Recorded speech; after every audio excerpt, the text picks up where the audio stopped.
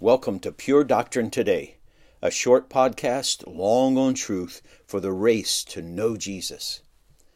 Thinking about ourself God's way, episode 5. How to think right about using our gifts in the church.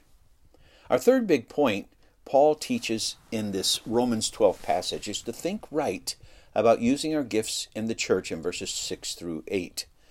And he writes, having gifts that differ according to the grace given to us, let us use them. If prophecy, in proportion to our faith. If service, in our serving. The one who teaches, in his teaching. The one who exhorts, in his exhortation. The one who contributes, in generosity. The one who leads, with zeal. And the one who does acts of mercy, with cheerfulness. In this section, Paul mentions 7 spiritual gifts. In 1 Corinthians 12, he mentions 9 or 10 more. In Ephesians 4, he mentions even more.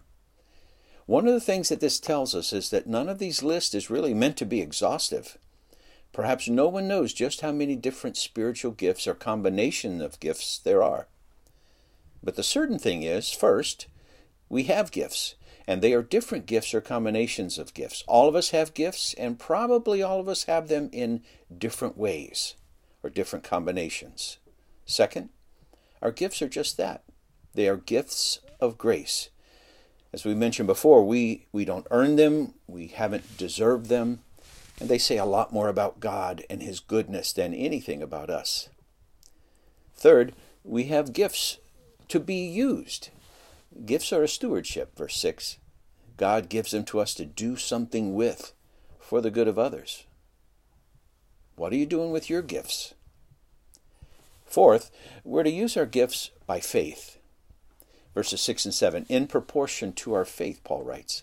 Since they come from God, we must trust God to give all that we need to use them.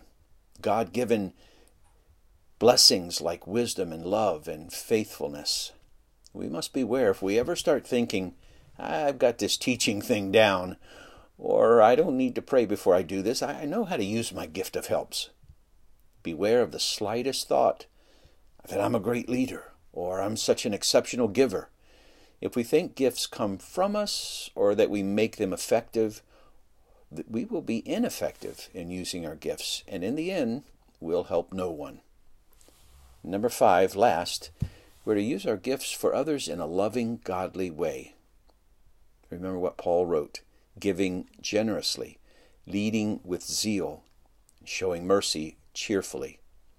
If I serve others with my gifts out of duty, or grudgingly, or in a stingy way, or with laziness or selfishness, Paul says in 1 Corinthians 13, I'm just a noisemaker, a noisy gong or a clanging cymbal, because I do it without love, and because love is generous and passionate and cheerful.